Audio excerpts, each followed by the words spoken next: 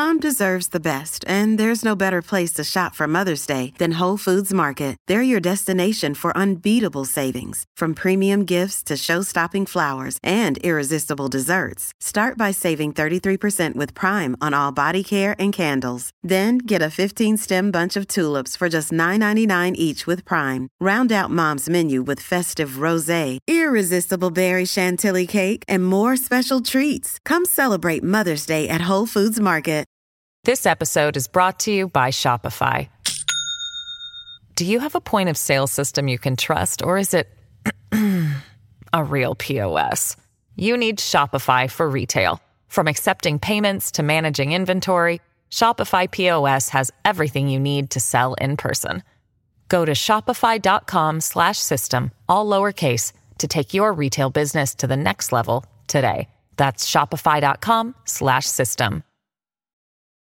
Families have a lot going on. Let Ollie help manage the mental load with new cognitive help supplements for everyone 4 and up, like delicious Lolly Focus Pops or Lolly Mellow Pops for kids. And for parents, try 3 new Brainy Chews to help you focus, chill out, or get energized. Find these cognitive health buddies for the whole fam at ollie.com. That's OLLY.com. These statements have not been evaluated by the Food and Drug Administration. This product is not intended to diagnose, treat, cure, or prevent any disease. Welcome to the New Books Network. Welcome to the New Books Network. I'm your host, Lingshan Jiang. Today, I'm delighted to have Dr. Nicole Elizabeth Barnes with us here on air.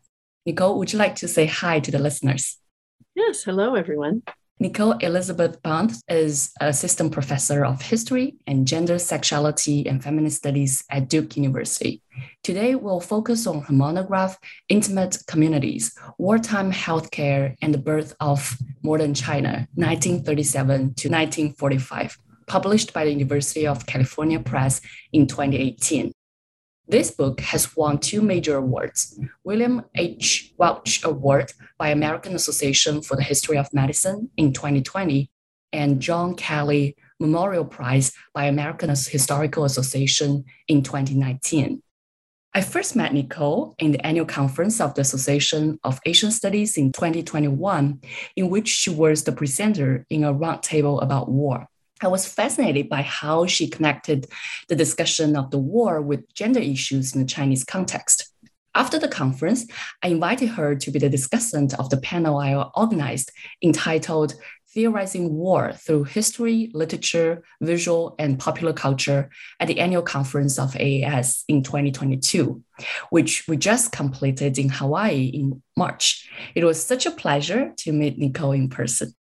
Now, let's come back to the book, Intimate Communities, Wartime Healthcare, and the Birth of Modern China, 1937 to 1945.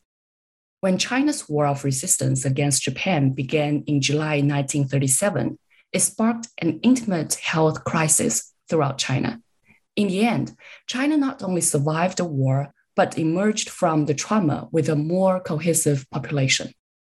Intimate Communities argues that women who worked as military and civilian nurses, doctors, and midwives during this turbulent period built the national community, one relationship at a time.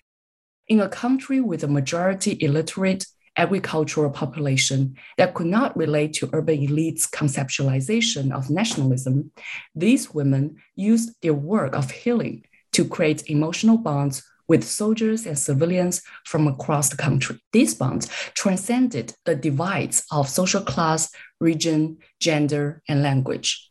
In fact, while reading this book, it reminds me of my childhood memories spent in the hospital where my mother worked as a nurse and all kinds of dialogues that I have had with my mother about her work. She has worked as a medical professional for more than 30 years and retired a few years ago. Now she's working as a professional teaching nursing in a vocational school. Actually, this book makes me feel so intimate in this way. Let's get started with the interview. What motivated you to do this research? Why is gender an important lens for you to consider in relation to the war? Thank you so much, Lin Shan, for that warm introduction and for reflecting that the book made you feel intimate and reflect on your own childhood. That's really lovely for me to know. So before doing the PhD, I did a dual master's at University of Colorado at Boulder. And in writing my master's thesis in history, I was focusing on the women's liberation movement, the whole question of women's liberation, 妇女问题. And I did not have money as a master's student or time to go overseas. So I was getting all the things I could through interlibrary loan. And I was finding that all of the popular press materials available for women, most of them were coming out of Shanghai, and those presses stopped operating in 1937 when the Japanese army invaded Shanghai. And at the same time, all of the secondary literature I was consulting ended in 1937.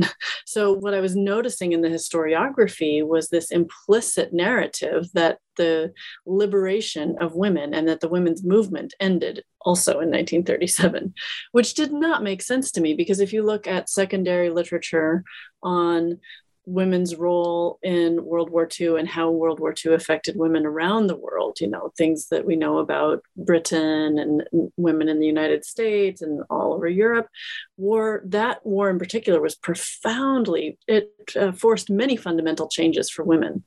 So I just had the sense that we had to look at that period. We had to look beyond the 1937 veil in the historiography of women in China to understand what was happening. And I had the supposition that it was going to be pretty dramatic, but I had no actual information to fill that in.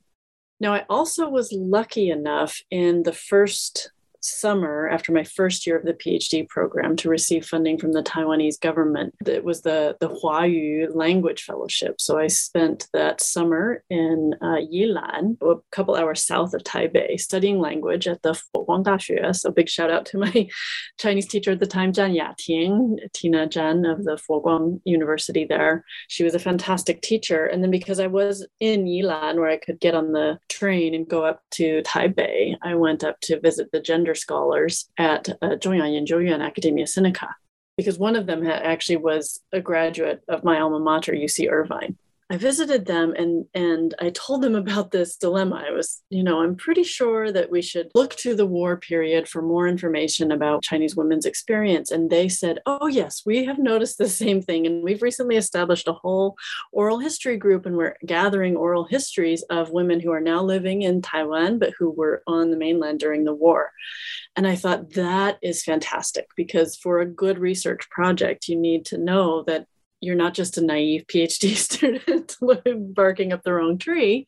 So that was a nice affirmation of my intuition, but also it gave me other scholars to work with and kind of other interlocutors. And indeed, while I was doing the dissertation, they published the first of several volumes of oral histories. And I referenced that in my work because they were amazing oral history interviews with women. A minority of them had medical experiences or had done medical work during the war, but it was still, the whole volume is really wonderful contextual information about the lives of women during the war.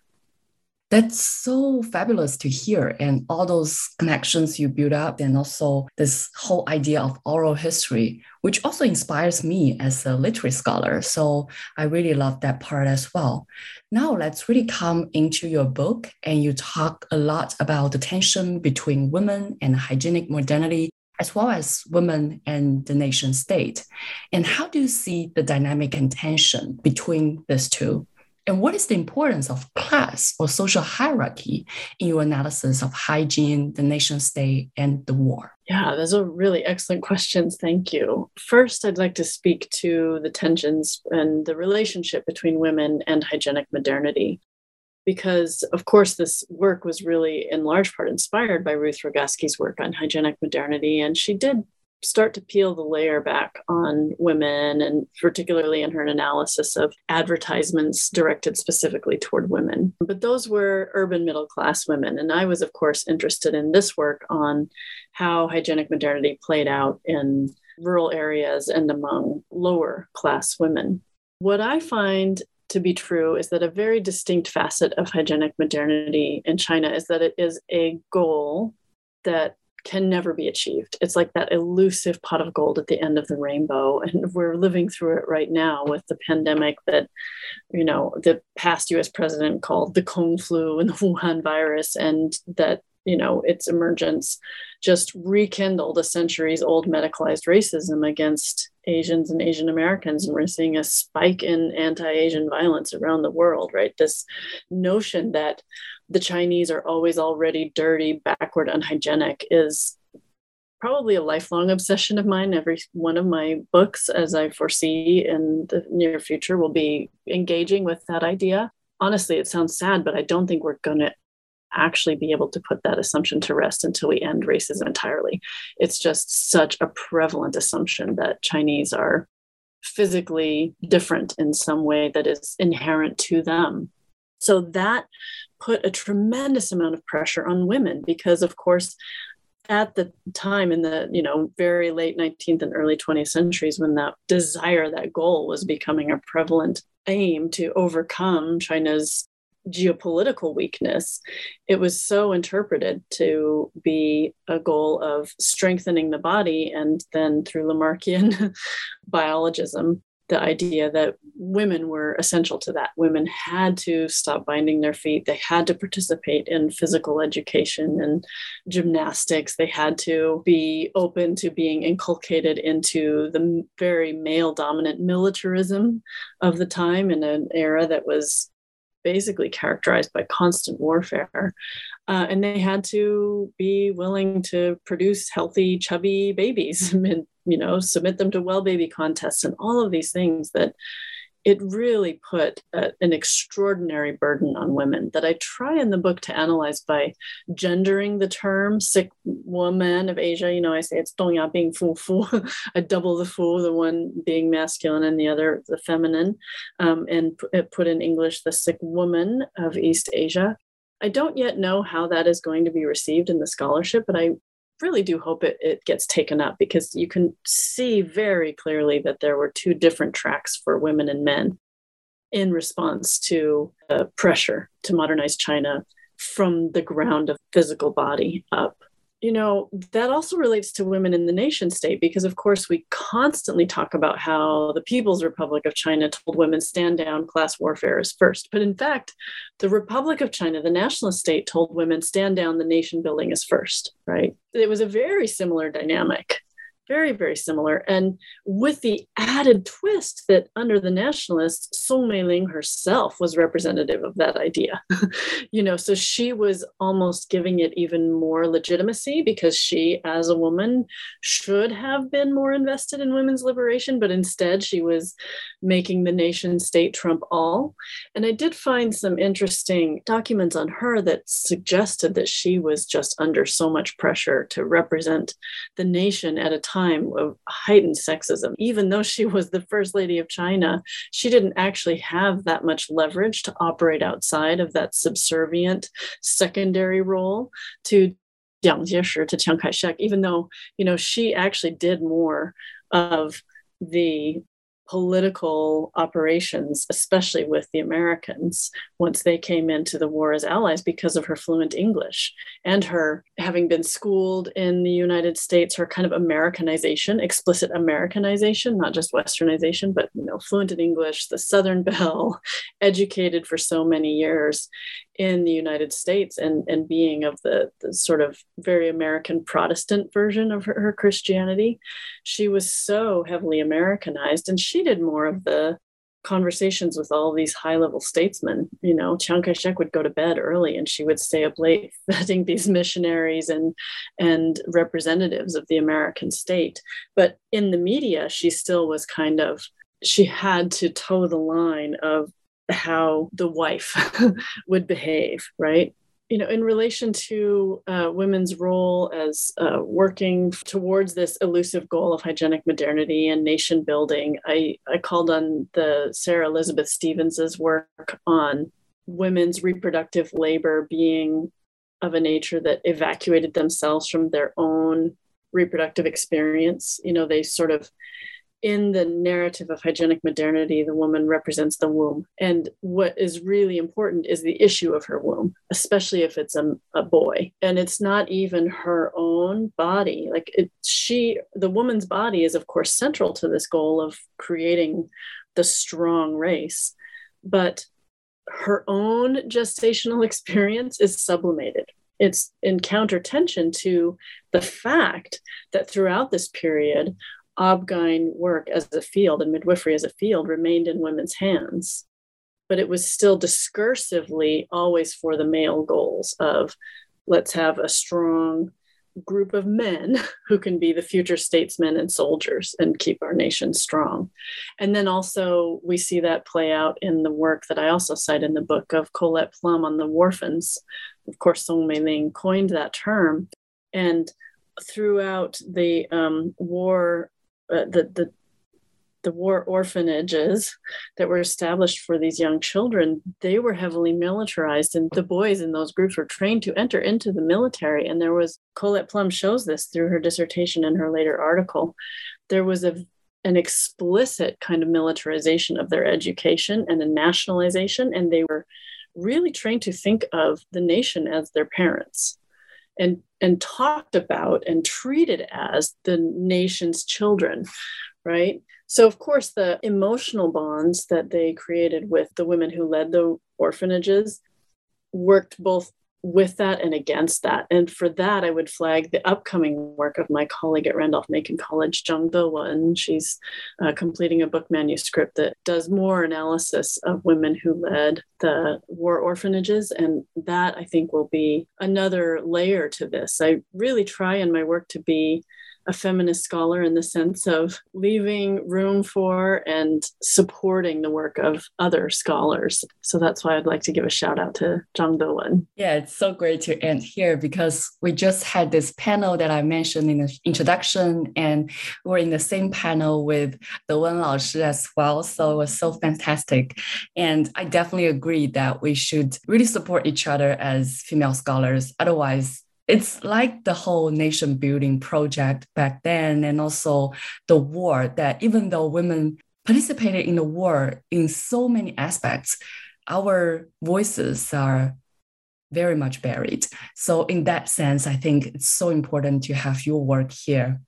And let's come to kind of the class and social hierarchy we're just talking about. And you mentioned how your work actually engaged with rural and lower class women. And sometimes this is about the relationship between the medical professionals and the patients.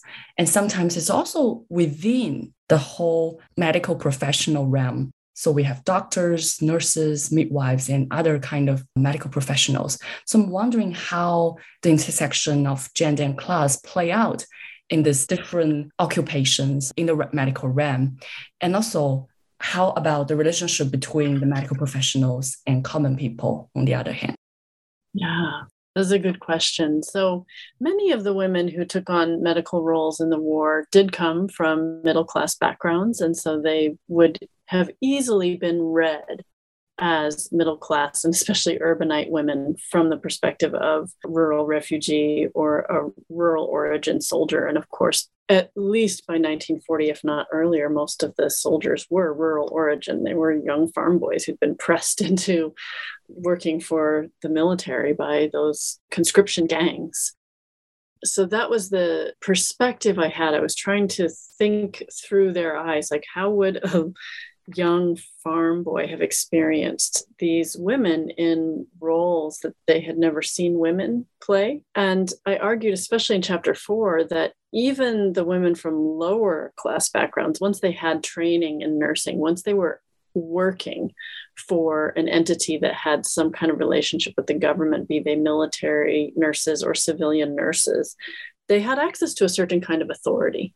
Right. And that authority gave them control over people's bodies. And so they effectively, in these individual interactions that I read through photographs and nurses' records, I could see that there was a kind of trumping of the gender subservience. Normally, they would have been subservient to the men, but they were able to use their access to education, to medical knowledge, to the uniform, to their title, to gain authority over these bodies in a way that was, I'm sure, unsettling at first, but then what they were offering was life-saving care. And sometimes they were performing the emotional labor to make it rather tender care.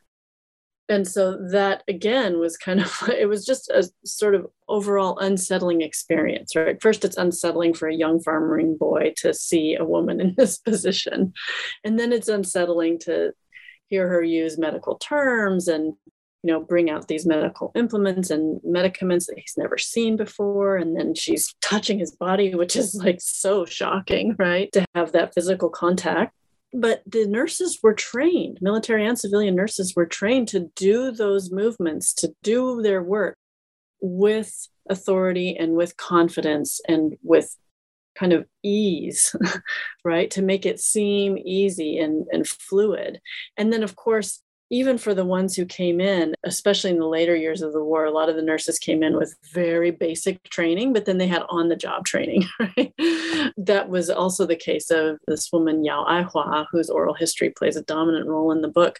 She went in the very early stages of the war, but that was a time when the number of wounded was super high because the Imperial Japanese Army was just moving like wildfire through the cities and the countryside in between. So they were getting inundated. Every single military field hospital was just inundated with the wounded.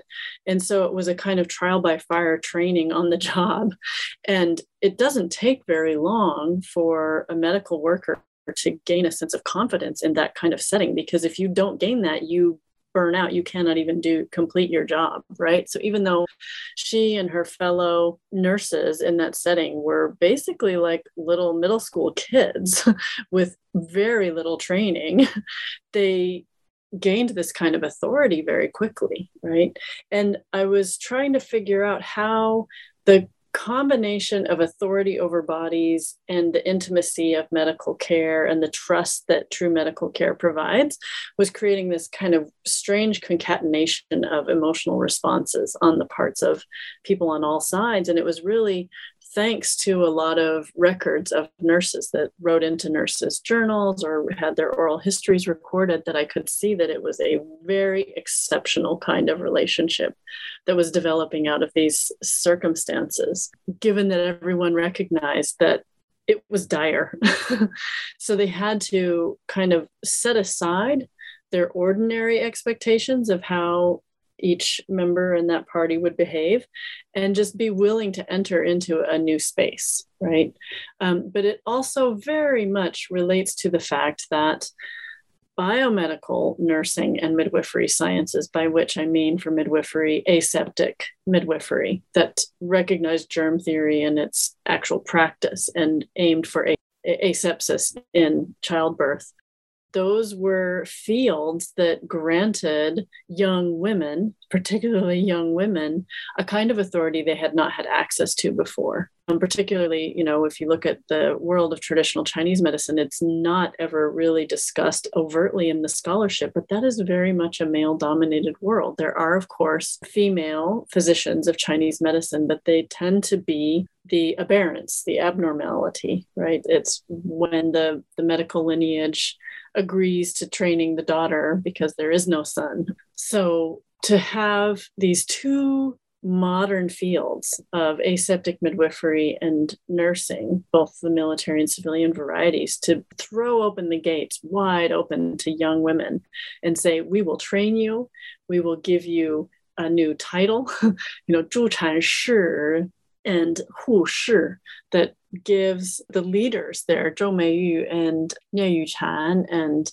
Marian Yang Chongrui, the insight that they had about official titles was so powerful. And I think I actually never stated it explicitly in the book, but similar to Yang Chongrui, who said we need to call these midwives 助产士 of scholar to give them this authority in that space.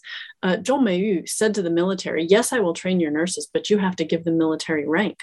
Because if you want soldiers to respect them in the clinic, in the military field hospital or whatever place in which they encounter them, they have to have a military title. And so she herself gained the title of Major General within the National Revolutionary Army, even though she never did any fighting, right? And there's this famous photographs of her, one of which I include in the book, where she's in her full military gear, right? And she looks very sharp. And she's just looking at the camera with this attitude of total authority and competence.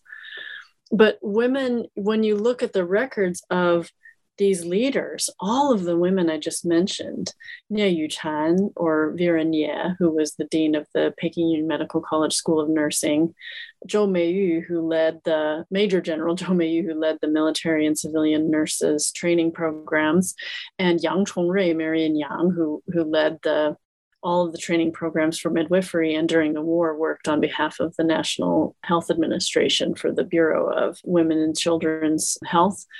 All of them faced a very, very harsh glass ceiling in their own roles. And they were constantly fighting for the idea that women in these positions should be treated with authority and respect. And it was a constant battle. So that means that we have to infer that women out in the clinics were facing a similar battle for respect. But conversely, if they were interacting not with highly educated men who also had title and authority as the leaders, the leading women did, but they're interacting with young farming boys, they were actually able to gain that authority quicker, right? Because sometimes they were using their age to trump the gender subservience, right? Or if they had a little bob haircut and they had kind of urbane ways, they were using the sort of authority that a city had to help them seem like they should command that respect. So I used a variety of sources, photographic, literary, and archival, to try to tease that out, because of course the challenge with emotional history is you really have no idea what people were actually feeling. You just have to infer over and over and over again. And with each of those, I was always trying to use a variety of different kinds of sources so that I would have confidence in the end that, okay, yes, what I'm describing here might have approximated the emotions of some of those women working as medical professionals in the field. It's always still a guessing game. I'm really fascinated by this idea of giving titles as a way of gaining authority and respect, because when I was reading the book, it really reminds me of the dialogue I had with my mom about how nurses are not as high as doctors in a way, because they take charge of different things, and usually nurses are easier to be trained than doctors. But then in your book, I see more about how women actually get power through being nurses and being midwives, and they were offered these titles that are so commonplace right now, like Hu Shi as nurse and then Zhu Chanshi as midwife. They are so commonplace right now that we never think this way.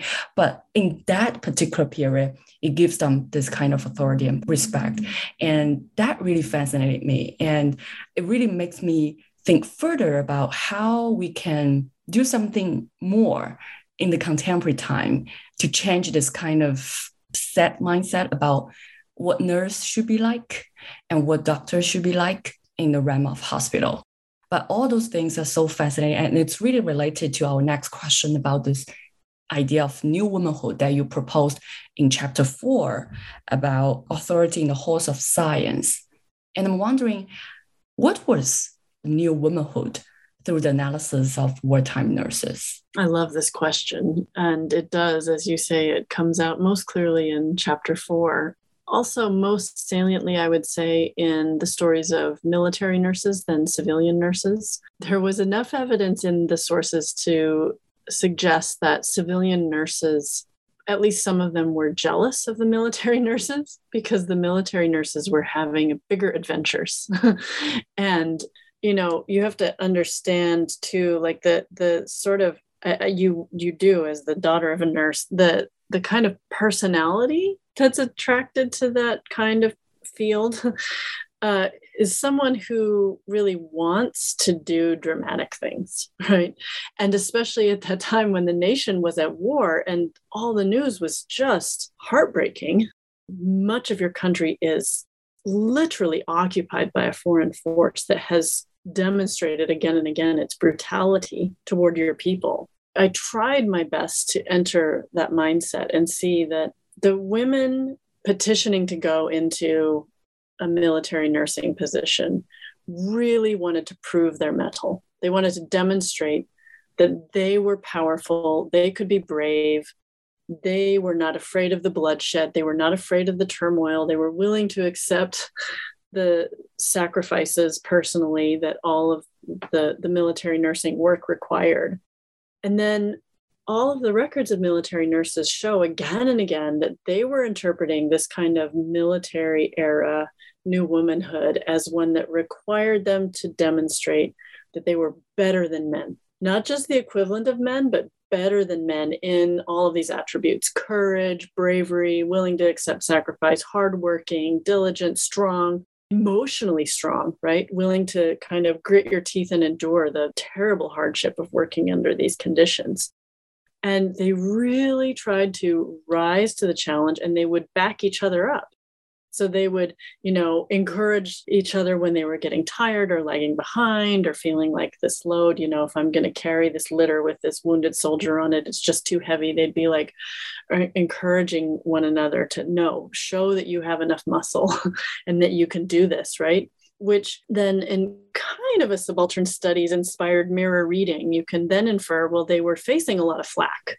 And I did see that in other sources too, like women who went to military leaders to say, we want to go serve as nurses for your soldiers on the field. And the male military leader saying, no, you can't possibly deal with the challenges. And they would, the women are pushing back. And then in the sources I was finding, they were actually breaking through that barrier and kind of shaming the man into letting them go out to the field by saying it's like a non-nationalist attitude. That's an antediluvian, overly conservative attitude to say that just because we're women, we can't do this, right? So they were really accepting and desiring the opportunity to accept that hardship, right? These were exceptional women. And that's the one critique that I think could very much be levied against my book, because a part of its argument is about this creation of a nationalism, not just the national community, but a sense of nationalism and national pride that goes against some of what other scholars have said.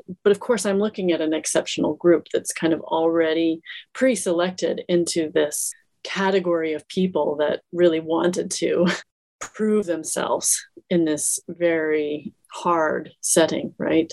There were certainly for every young woman who took on the challenge of serving as a nurse or other medical professional in this time period, you could find at least one woman who said, no way, and I'm just going to stay at home, or I'm going to do the quiet thing, right?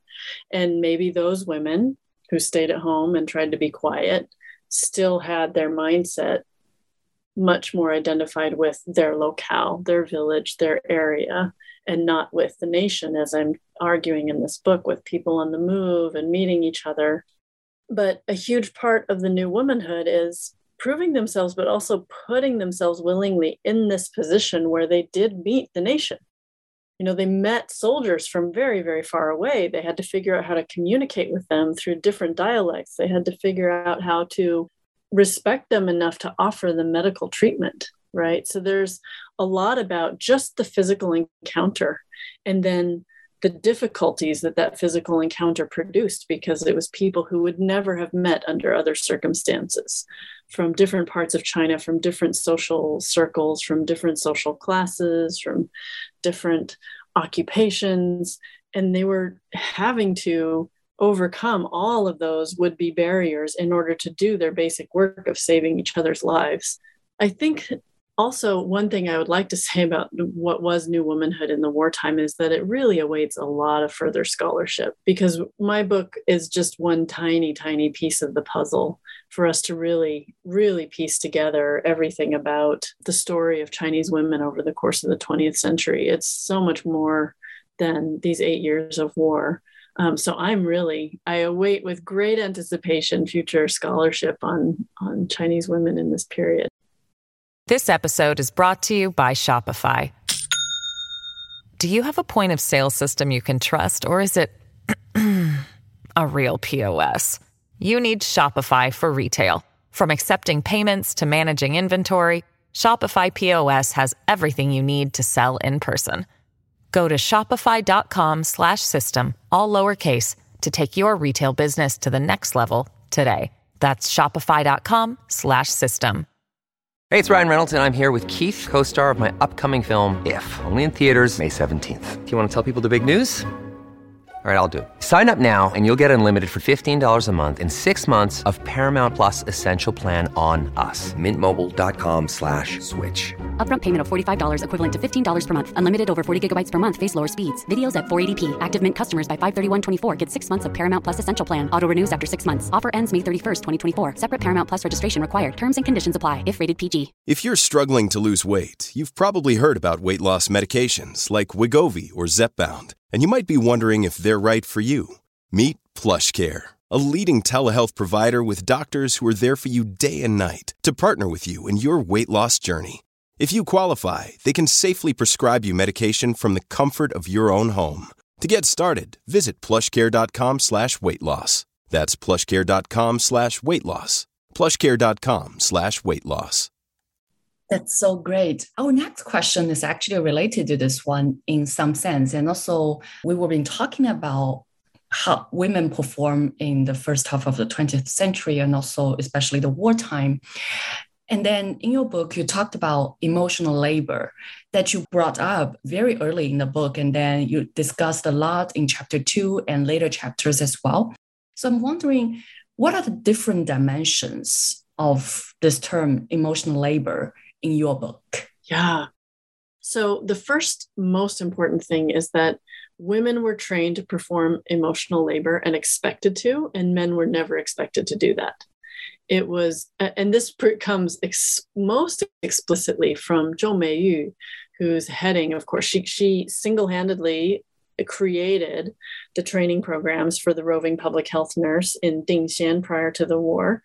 And then for all of the military nurses working on behalf of the Chinese Red Cross during the war. And she assumed that male nurses would just be obstreperous and mean to wounded soldiers if they were resistant to medical care or, if they were causing any kind of strife in the wards. So she trained the women to react to that with the basic non-reaction.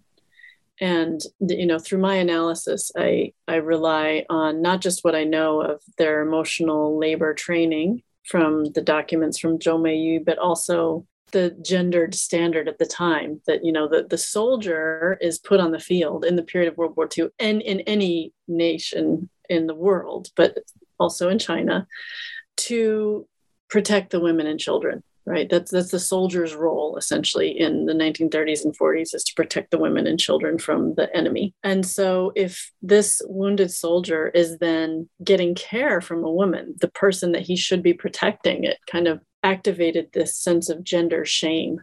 If I refuse to return to the battlefield, then I am not performing my duty as a man. So the emotional labor that women had to perform was essentially embodying that female who should be protected, and also being willing to give care even to the angry soldier, even to the one who says he refuses to go back to the battlefield. And indeed, there's a lot of evidence in the sources that many military nurses convinced those soldiers to take up arms and return to the battlefield, and then celebrated their ability to do this. This is why I bring in Achille Mbembe's necropolitics and say, this is not a nursing that one can call the angelic, merciful, pacifist, only life-giving nurse. This is a life-giving nurse who simultaneously takes life by giving life. And the nurses themselves said, when we save one soldier of our own, we kill one soldier of the enemy. Xie Bingying most famously used that quote in her autobiography, but other nurses did this, that used that same Xie Bingying quote. I believe it did originate with Xie Bingying, the very famous female soldier who published her memoirs from multiple fights. But, they seemed very cognizant that they were performing a kind of emotional labor for the ultimate goal of killing the enemy. And they were pretty well invested in that. I also looked at civilian soldiers. A lot of their work, especially in Chongqing during the air raid season, was going out on the streets after an air raid to pick up the wounded and take them in for treatment, to pull the piece of shrapnel out of their thigh or staunch the bleeding when a brick or wood building collapsed on them, or to treat the burn wounds that came when the Japanese were using incendiary bombs. So they too were seeing kind of like, this is of course the classic thing about World War II, that the home front became the military front. So there's, especially since I was focusing on the civilian nurses in the wartime capital of Chongqing, there was very much a blending of military action there. And the civilian nurses had a similar kind of response to that. They were the besieged nation at war, and they had to be willing to take on this self-sacrificial role. But at the same time, just logistically speaking, the nursing schools did offer an opportunity. Not only the 4 years of being in school did you have your room and board covered, they were getting fed during those 4 years. And I have that part where I analyze the various offerings of all the different nursing schools in Chongqing. They were kind of trying to one up each other and saying, we'll give this to you, we'll give that. They're looking for good students. And they did get a lot more students through the war years by offering things like, you can work for a government agency upon graduation, and then we'll cover your tuition, but then free room and board for someone from a poor family where the family is struggling to feed everyone. That's kind of a no-brainer for a young woman to enter into that field, right? So you did see a very diverse group of women in the nursing schools that did have their full registers, including the home province. It was not just Sichuanese, right? It was women from all over who had basically come in as refugees with their families. And those kinds of women too would have had a more powerful incentive potentially to participate in serving their country at war. Because if they're refugees, they've already seen perhaps their whole village destroyed or their city occupied, right? So they have a big emotional commitment to doing this work that I had to just infer, right? I can't know exactly what their hearts were feeling, but I read so many memoirs of refugees living in Chongqing to try to recreate this social world. I think it's safe to say that the refugee class had a kind of staunch commitment to making sure that Chongqing itself also did not fall to the Japanese, that they could hold that wartime capital and stave off the Japanese army and not become a huge part of a Japanese empire. Yeah, I think there are so many layers of what you just talked about. And again, I'm so fascinated by that as well. In what you just said, you mentioned the term necropolitics, and also you mentioned Xie Bing's memoir about like when we are saving our soldiers, we're actually rebuilding the soldier to kill another enemy. All those kind of ideas. It's kind of unbelievable in this kind of peaceful time. Of course, it's not all peace right now, but when we are medical professionals, we're supposed to save anyone. It's not really about ourselves and others, but should be saving everyone. But at wartime, it seems to be very different. So when I was reading all those chapters, I was thinking about all these dilemmas. Like medical professionals faced at least two dilemmas during the war: saving ourselves versus saving others. And also the other part is something we have also touched upon in the earlier questions, which is to save lives and to exploit control over patients' bodies, because they gain that authority to control the bodies of the patients. So how do medical professionals reconcile with these dilemmas? Yeah, I think in my analysis, I definitely saw people facing these tensions because the conditions, especially of military nursing, were really astonishing. And just to put some graphic detail on this, nurses routinely put Vaseline or some other kind of lubricant on the cuffs of their nursing outfits, their uniforms, and on the collar, so that when the lice that were invariably infesting the soldiers' bodies tried to crawl onto the nurses' bodies, they would not be able to gain traction beyond the collar and cuff. And nurses did still die of typhus, like if they weren't actually able to have a tight enough cuff, or if the Vaseline coverage wore off during the day of their work, and they were just, especially Yao Aihua in those early days when there were so many physical wounds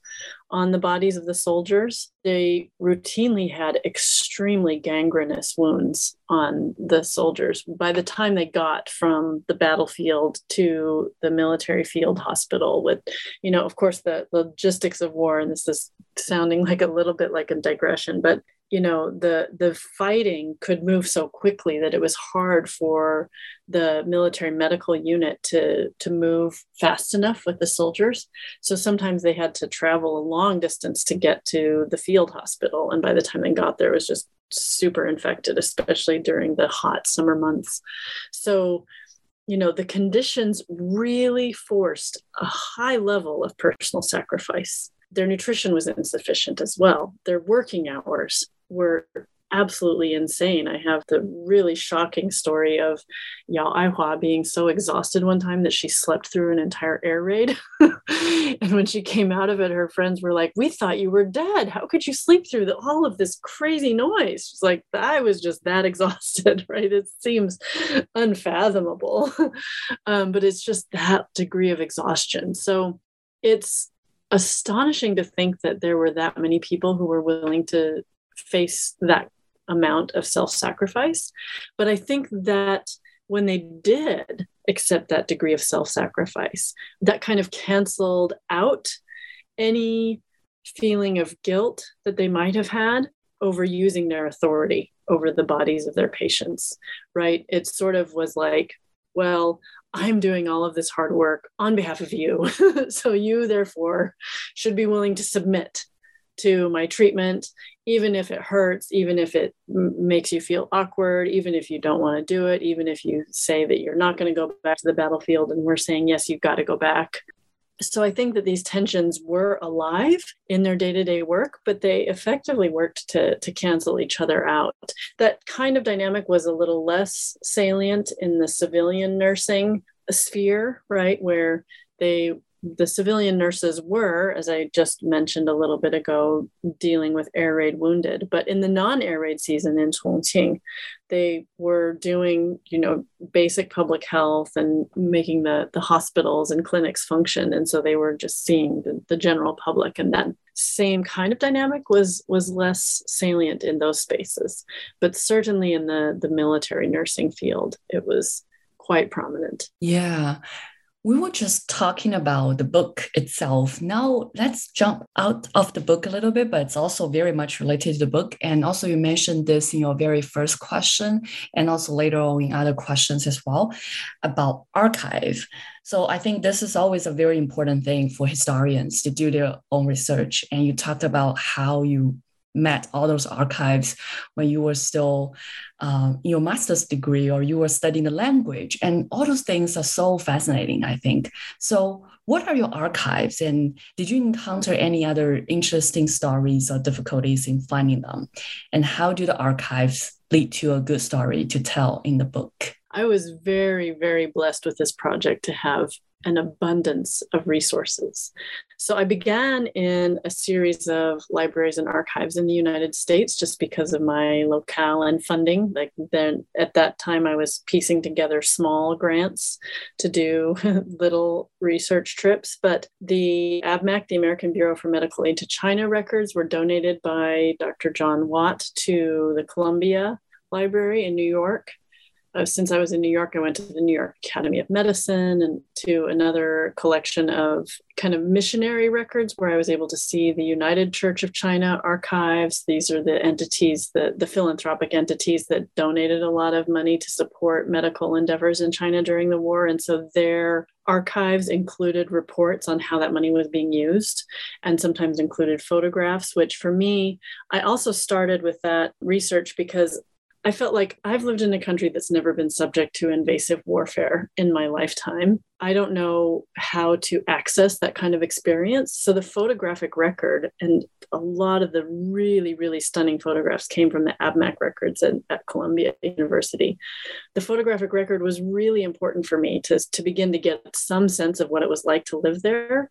But also the Library of Congress in Washington, D.C. had amazing photographs as well, one of which is so iconic. I think it's the photograph of the corpses of people pulled out of one of the air raid shelters during one of the most prolonged air raids in Chongqing at the so-called 18 Steps, which that location, interestingly, was destroyed in Chongqing when I was living there during my dissertation research.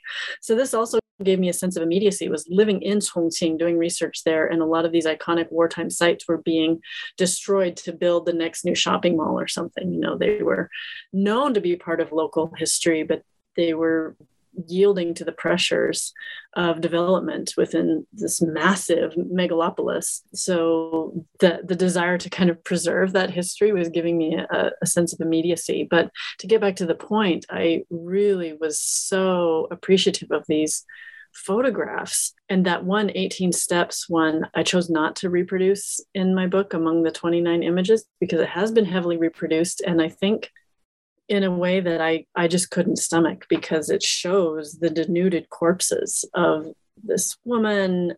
Her whole lower half of her body is totally naked, babies. And I felt that I don't know these people and I don't want to defame their reputations by putting it in this publication. Not to say anything against people who have reproduced that image in their books, but I just didn't want to have images of dead people in that way that seemed disrespectful.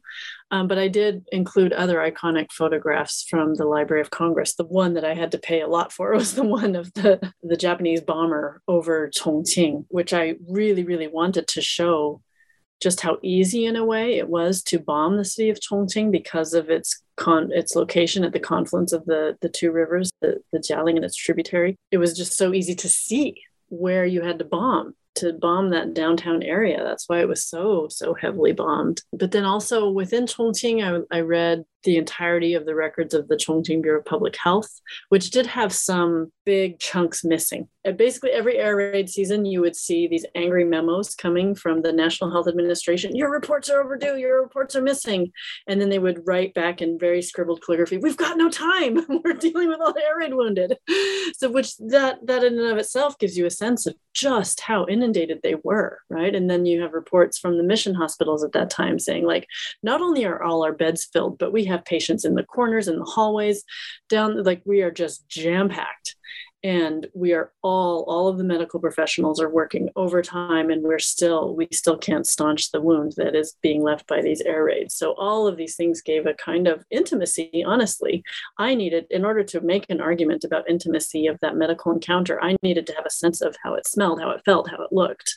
So those were the Chongqing records, the Bureau of Public Health and the Bureau of Police as well, because the police were still involved with public health matters, even though their own Bureau of Weisong, their own public health bureau or department had been dissolved upon the creation of the Chongqing Bureau of Public Health. But the police were still very much involved in public health matters. And then in Sichuan, I consulted the records of the Sichuan Provincial Health Administration, which included not only the central agency in Chengdu, but all of the 139 other county health agencies that they established under the leadership of Chen Ziqian. So all told, it was 27 different archives and libraries, lots of wartime newspapers, women's magazines and nurses' magazines and journals, oral histories, so many sources that I never had the problem of insufficient sources, despite those missing years and mostly missing months in the Chongqing Bureau of Public Health records. Partly because I also went to Taiwan, because there was no rhyme or reason to which pieces of documentation the nationalists took with them to Taipei.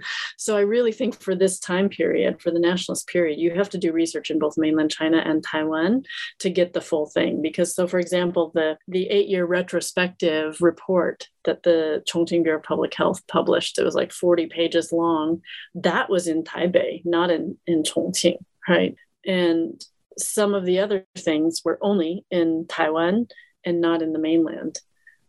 So I really had to be, I was fortunate to be in both locations. So with the Guoshi Guan, the Academia Historica, and the records, I got a lot of the military history stuff from the Nationalist Party archives in Taipei as well. Wow. It's, again, so fascinating to hear all those archives. Actually, the most fascinating one, or the most astonishing one, because I know so little about missionary in China before, but I interviewed Dr. Joseph He for my first New Books Network interview, Developing Mission, Photography, Filmmaking, and American Missionaries in Modern China, I somehow started to know more about missionaries' involvement in wartime China. And this time reading your book, there are so many interactions between missionary and all those medical professionals and how missionaries actually train medical professionals. And that's pretty special during the nationalist period in the first half of 20th century in China.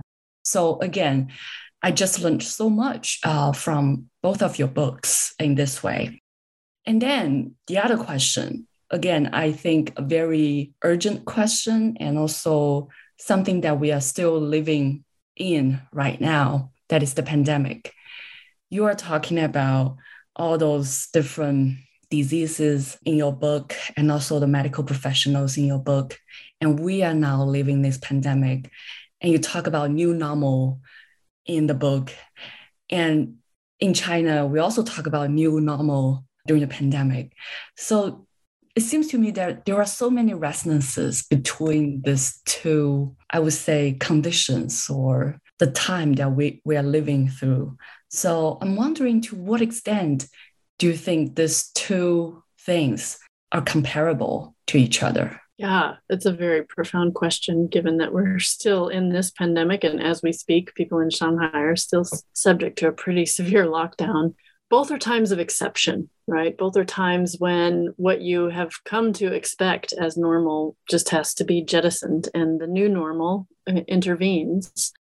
But part of that new normal, as I wrote about in the book, is a kind of growing numb to its exceptionality, right? Because in the end of the day, even during these exceptional times, the normal endures.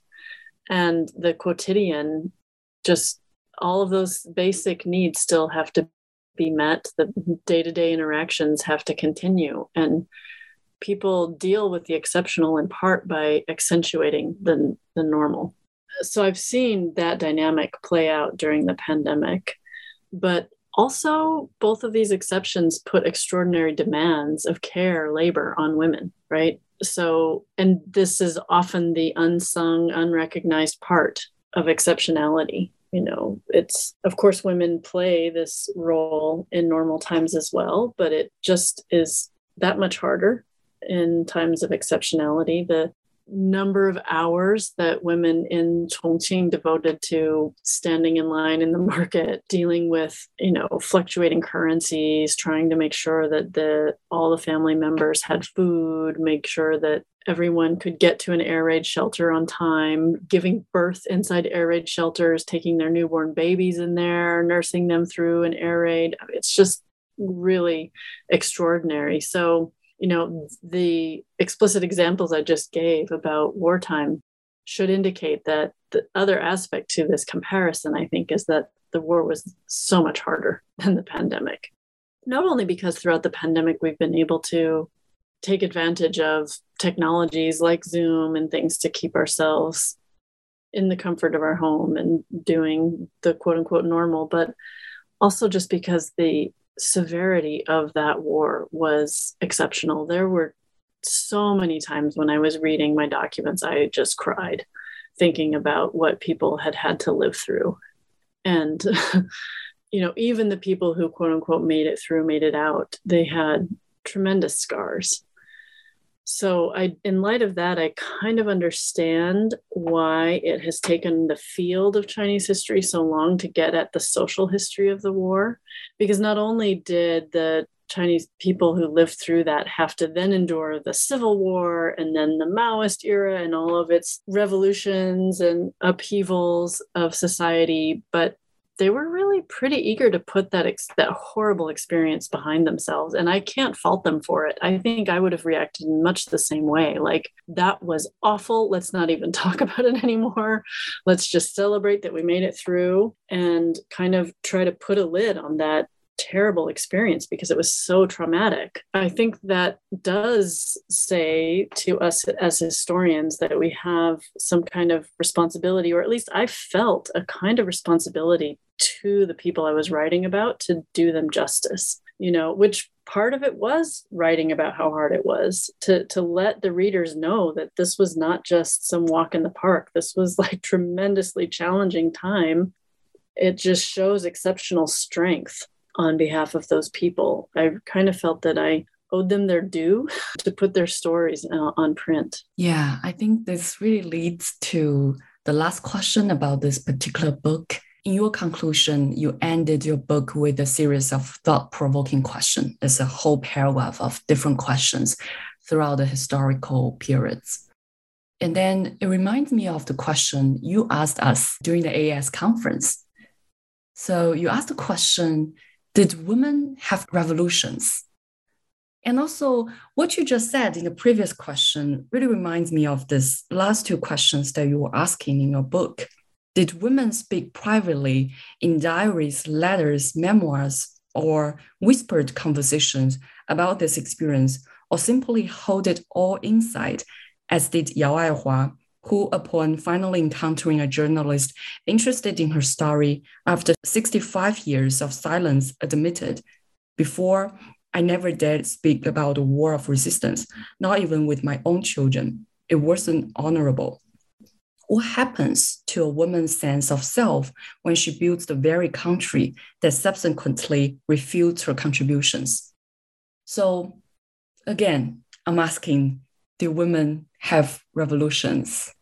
Yeah, thank you for this question. It really drives to the heart of what I was trying to do with this book. And thank you also for reading those two questions out loud at the end. I still, to this day, whenever I reread that part, I get chills, because that was so powerful to me, the degree to which these voices were silenced in subsequent decades. It's just so, this is why I felt a kind of obligation to get their stories out in print, and why I was so committed to doing my book open access. And now I'm also currently entering into conversation with the press in China to do a Chinese translation of it. You know, because I think that, yes, the period of exceptionality, the 8 years of the war, did open the gates wide open for women to enter these new professions, to gain a new sense of authority, sometimes to defy their parents or defy a marriage arrangement, or, you know, gain access to a whole new kind of experience that just would not have been available in peacetime. And in that new experience, as I show in the book, they were having new relationships and meeting new people and making a difference. I do think that they made a difference. But on the other hand, I think that revolution was highly qualified, because societies work very hard to right themselves after periods of exceptionalism. We know this from the stories of, you know, the famous World War II story of Rosie the Riveter and the American women who entered the armaments factories and, you know, put the rivets on the airplanes. When the men came home from war, they pushed those women right out of those nice union protected positions because they, quote unquote, belonged to the men. You know, it didn't matter that during those years of warfare, women proved that they could do that labor and that they could do it well. Once the men were back, the positions go back to the men, right? And now women, you go back into the home and be the lovely housewife, right? So I feel like, even though I ended my book in 1937, I am personally quite eager to see in subsequent research what we might see about the longer story of women, because obviously there's a lot of excellent work by Christina Gilmartin, Gail Hirschadder, Emily Honig, all these major gender historians that show us that during the communist era, women's liberation, women's rights, that's the whole conversation, all the issues were very much shunted to the background, and the class and the nation and the patriarchal state really took precedence. And of course, I'm also arguing in the book that the patriarchal state took precedence during the war as well. So yeah, it was a revolution, but it was highly, highly qualified and really just in kind of like little baby steps, right? Yeah, when I was reading your book, it really just resonates so much with Gail Hirschadder's Gender of Memory, which is one of my favorites as well. And also my Professor Sabine Frühstück's discussion about the Japanese side of this whole story, which again, I think you choose research really complements each other so well in this way. So now that we have discussed your intimate communities, I'm really interested in what you are doing after 2018, after you finish this book. So what's your next research project then? Yes. Well, I'm really in the very beginning stages of it, because what really happened immediately after I got the book out was I had a baby and then a pandemic. And so my research progress has been somewhat slow, but I am now, next year, I will be a fellow at the Shelby Colin Davis Center in the Princeton History Department, working on my second book project with the tentative title, Waste Cycles, A Social and Ecological History of Night Soil and Toilets in Modern China. So I'm trying to continue thinking about this ever elusive hygienic modernity and how foreign disdain against Chinese practices comes in, particularly with the agricultural recycling of human waste in the form of the night soil fertilizer, to push China into plumbing systems and flush toilets, along with, of course, the hygienic desire to stop transmission of disease microbes, which can be, of course, transmitted in the incompletely composted night soil as fertilizer. But I want to simultaneously look at the discursive formulation and how the presumptions of Chinese dirtiness added race as a category of suppression of Chinese agricultural practices that had, and as of the, if we say 1950, it had been in practice for well over a millennium. I also want to marry this issue to what's called contrary farming. There are contrary farmers who are returning to the use of human excrement and urine because they are such valuable sources of the essential elements that plants need for growth. And we're dealing with a situation where there are soils impoverished of nitrogen and phosphorus and potassium all over the world. And we could, and especially in certain places, get to a point of food crisis, of inability to produce enough food. And then, of course, chemical fertilizers pollute the soil. So it's thinking about the contrary farming push and the climate crisis, and the notion that pooping and peeing into clean water and flushing it down, wasting the resources that our excrement and urine offer to our plants, and also dirtying another valuable resource, doesn't actually make sense in this period of climate crisis. So maybe we should actually learn from human ancestors and do what Chinese farmers did for a millennium. So it's an experimental project, and I'm really, really enjoying it. I like digging my toes into critical discard studies and environmental history and ecological history. So it's a very fun project. Yeah, I'm really looking forward to this, because I think, again, when I first came to the United States, there were so many differences when we think about how to pee and how to poo in China and the United States, like whether we squat or to sit while doing pooping, all this kind of thing. And also the farming you were talking about, it reminds me of my grandparents' home, and then they still use this very traditional way of farming. And again, it's environmentally very friendly compared to what we are doing right now in the cities.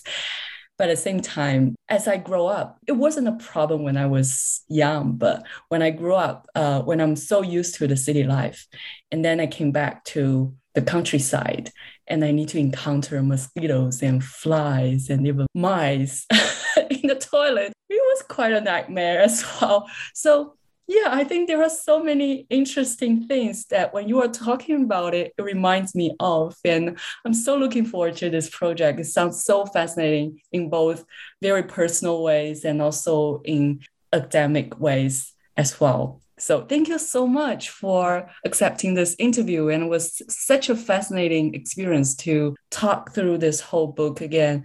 And again, it reminds me so many things that are very intimate to me.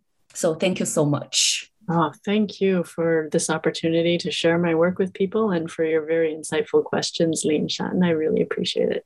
Thank you.